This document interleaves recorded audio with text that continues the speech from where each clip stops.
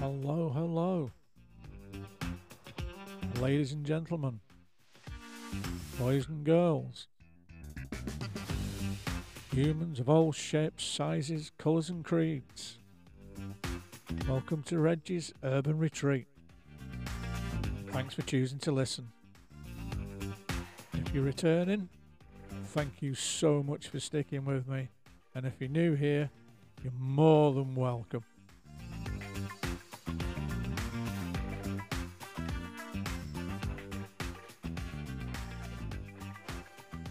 Hello there. I hope you're all happy and well, living your best life. I hope you all had a wonderful week. Mine was pretty average, to be fair. Just work and the usual boring life stuff. Oh, I did get to see the grandkids yesterday. That was awesome. It always is. Always puts a smile on my face. So that's a big hello to Thomas and Sam. Love you, boys. Now, there is something I'd like to say before we carry on. I realise episode 1 wasn't brilliant. In fact, if I'm brutally honest with myself, it was bloody awful. There were things I wanted to say and I didn't. There were things I said I wished I hadn't. It was a shambles, to be fair. But they do say Rome wasn't built in a day. If at first you don't succeed, try again. And as my missus said, the wise words of Mrs. Reggie, stop being an arse and get on with it. And I certainly think that's a sentiment we can all get behind. Anyway, so if you have listened to episode 1 and returned, thanks so much for sticking with me. I'm going to get better and better, I promise I will, or at least I'll try. And if it's your first time here, you can go and listen to episode 1 if you really want to, but you're not missing much. And I'm not exactly good at this self-promotion thing, am I? What I really meant to say was, it's the best podcast you'll ever hear. It's excitement from start to finish. I could probably get done on the Trades Description Act for that. Main thing is, I enjoyed making it. The whole process of making it, putting it together, recording it, getting it out there. It's certainly helping with my anxiety, and it's pushing me to do things that I wouldn't normally do. I am still struggling with nerves a bit, and talking into a microphone, it's odd. It's kind of weird. Even though nobody's watching me, I still feel nervous about it. But I'm not going to give up. I'm going to keep going, and hopefully this might encourage somebody else out there to pick up a microphone and give it a go. I mean, if you listen to episode 1 and thought to yourself, good God, I could do better than that. And to be fair, you probably could, then go for it. Give it a go. You might enjoy it. If you did listen to episode 1, then you'd know that the whole reason for me doing this is to help with my mental health and hopefully help other people who are struggling with theirs at the moment. If you are finding things a bit tricky at the moment, get in touch. Drop me an email. Go on the Facebook group. Or I've got a Twitter page as well. Twitter or X or Twix or whatever the bloody hell it's called. Anyway, if you are struggling, get in touch. I'm no expert, but I'm a good listener. I did have Mrs. Reggie to help me through mine, and not everybody has somebody. So please, don't be alone. Don't suffer. Get in touch. Talk to someone or get in touch. Okay, I think that's enough seriousness for one episode. Now, I'm going to have a moan now. Mrs. Reggie will tell you that I'm a grumpy sod, and that I'm constantly moaning about things I see on TV or things that have happened at work, just generally a moany git.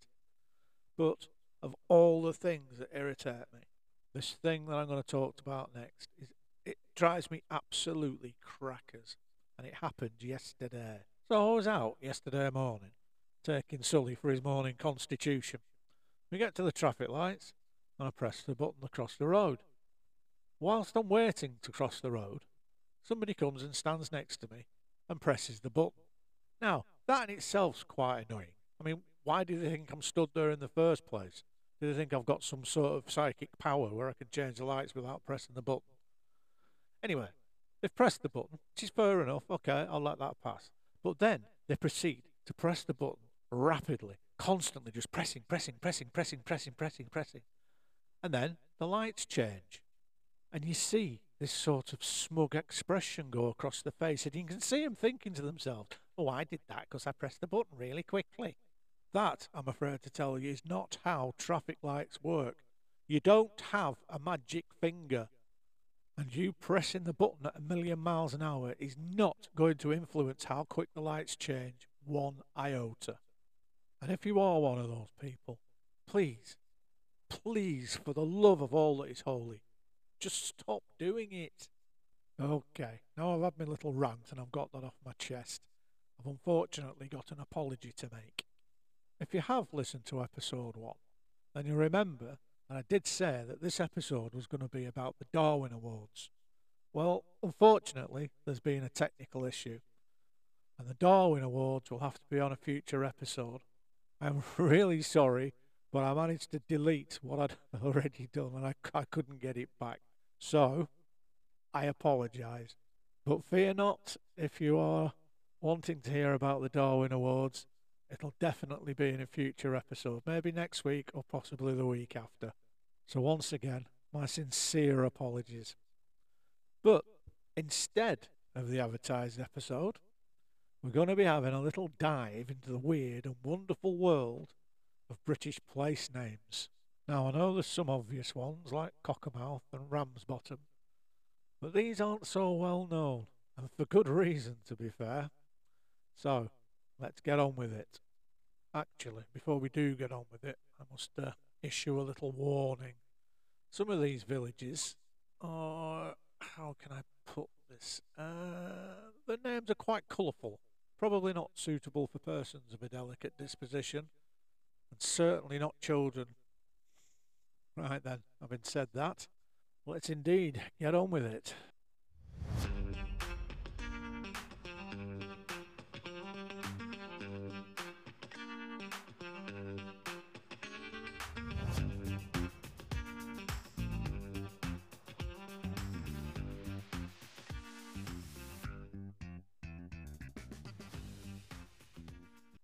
Okay, we're going to start in the beautiful ceremonial county of Dorset in southwest England.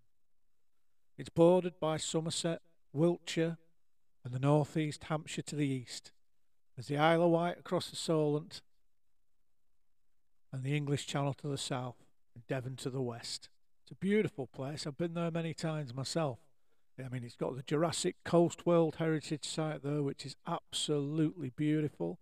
It's got notable landforms such as Lulworth Cove, the Isle of Portland, Chisel Beach, and Durdledore. Now, in this wonderful place, there is a little hamlet, and its name is Shitterton. The name apparently dates back at least 1,000 years and means farmstead on the stream used as an open sewer. Absolutely delightful. The name's been recorded in the Domesday Book as Scatera or Setera, a Norman French rendering of an Old English name derived from the word skeet, meaning dung. And this word has also become quite popular in the English language, and we all know why. I've been to the Jurassic Coast a few times and it's absolutely beautiful, but I've never been to Shitterton. I may have to put it on my list of things to do. Now, we're moving from Dorset to the parish of Bursay on the mainland of Orkney in Scotland. Now, the name of this place apparently originates from the Old Norse Twatt, meaning small parcel of land. The Norse word in English translates as thwaite, but up there in Scotland, it's Twatt. Yes, that's right. Believe it or not, there is a place in Orkney called Twatt. Now, it's spelt T-W-A-T-T, so it's not quite the same as the beloved swear word, but it's close enough, I think. Now, you would think one place called Twatt would be enough for anybody, but not the Scots. They've also got a place called Twatt in Shetland. I do have to say that Scotland is a beautiful country. My favourite city's in Scotland, and it's Edinburgh. It's just such a gorgeous place. Now we're going to journey back down south now to Essex. Now, Essex has got its fair share of silly names, places like Steeple Bumpstead and Ugly, to name just two. But there is a village just south of Colchester that every teenager in Essex will know, and I'm sure will have made jokes about. Just half a mile south of Colchester is the village of Fingering Hoe. According to the University of Nottingham, the name probably means hill spur of the dwellers on the finger of land, and certainly not the same meaning as what giggling teenagers may think. Now, the next village we're going to visit may be known to you because it was used in a car commercial. It's in the East Riding of Yorkshire and 6 miles west of Driffield, and it is the wonderfully named Wet Wang. Now, as far as I can tell, there are two interpretations of the name. One's from the Old Norse, Viet Vanger, or Field for the Trial of Illegal Action, and the other theory is that it was the wet field, which is the opposite to the dry field at Driffield. Far too many fields for my liking there. Now, I believe we have Douglas Adams to thank for its rude connotations as he used it in his book, The Meaning of Lift. I'm trying to remember which car company used it in their advert. I'm thinking it was Darcher, but I'm not too sure. Let me know if you can remember. You're going back up to Scotland now. Well, they do love their rude place names in Scotland, don't they? This one's in Aberdeenshire, and it's near to the village of Newmacher. That's Newmacha. I think it's pronounced Newmacher. And it's the settlement of Broken Wind. Sounds like an Indian chief to me.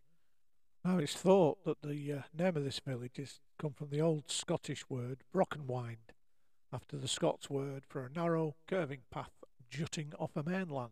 And I have to say, it doesn't sound very Scottish. It sounds more Native American to me. Okay, moving on. We're going across the water now, and we're going to Ireland and to County Donegal. And near the mouth of the River Foyle, where the Irish border meets the sea, there's a town called Muff. Apparently, it's a very popular village. They have a Muff festival every year. And if you think things couldn't get any worse, well, they could, because they also have a Muff diving club. Seriously, you couldn't make this stuff up. Well, we aren't getting about the UK today, because we're now off to Cornwall, and specifically the parish of Peranzabulo, I think that's pronounced. Forgive me if you live in this place and I've just butchered its name, I do apologise. But that should be the least of your worries, considering there's a hamlet there called Cox. Now, apparently this lovely hamlet's been plagued over the years by people nicking the village sign, so much so that the council tried to get the name changed to Cox, spelt C-O-X, but failed. It also has its fair share of accidents with people crashing whilst distracted by the sign, especially as some people have graffitied the word fat or hard next to the village name. I wonder if Cox is where all the posh snobs live. Well, we're off to Gravesend in Kent now, and to the little village of Fong. The name Fong first appears around 1200, where it appears in something called the Registrum Refence, whatever that is. And there are some people who think that the name may come from the German Dwenge, meaning trap, but apparently this isn't confirmed. Fong is frequently on the list of unusual place names, and it also appeared as a question answer for the Round Britain quiz on Radio 4. How posh. Right, we're off to Devon now, another one of my favourite places. And this village is located on the edge of Dartmoor in the parish of Buckland. It's approximately a mile from the village of Yevelton, and it's near the city of Plymouth and 5 miles from Tavistock, and it's the wonderfully named Crapstone. Apparently in 2007, Crapstone was used as the name of the village in a television advert for the RAC. Local residents started a protest group on the social networking Facebook, complaining that the village used in the television advert was not actually Crapstone, but an imposter. I mean, fair play to them. If somebody's going to take the mickey out of your village name, you at least want them to use your village. Now, the last village on my list, is in God's own county, and that's Yorkshire, specifically Swaledale in North Yorkshire, and we are in the village of Crackpot. Its name apparently derives from the Old English cracker, meaning crow, and the Viking word pot, usually a pit or deep hole, often in the bed of a river, but they think that this might refer to a hole or a rift in the limestone. Well, that concludes our little trip around the wonderful and weird names of British villages.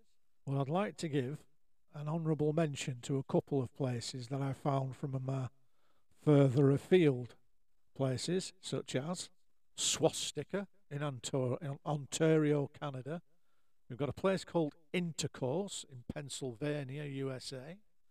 There is a place called Beaver Lick in Kentucky. There's a place in Denmark called Middelfart. And there is a place in Austria. I have to be very careful how I deal with this particular word. Let's just say it rhymes with ducking. And I'm sure there are many, many more weird and wonderful names out there. And who knows, maybe I'll revisit the topic in the future. Well, that's about it for this episode. Thanks again for listening. I hope you enjoyed it. I hope you found it slightly amusing. It was good fun doing the research for it, I have to say. And I'm going to tootle off now and do the research for the next episode, which is going to be the crazy world of weird world records. And believe me, from what I've read so far, there are some very strange people in this world. And before I do go, I've got a couple of thank yous I want to issue out. First thank you is to Nick, who helped me with the logo and a few other things on this podcast. And also to my lovely wife. Thanks for sticking by me.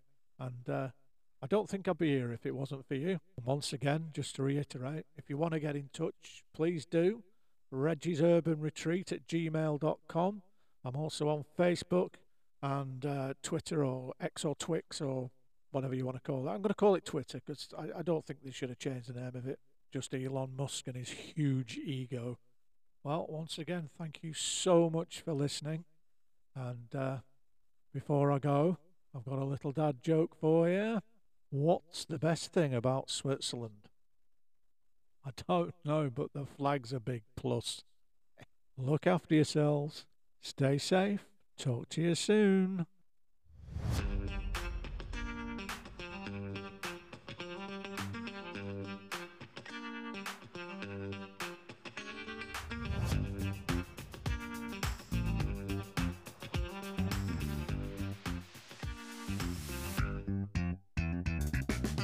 See ya.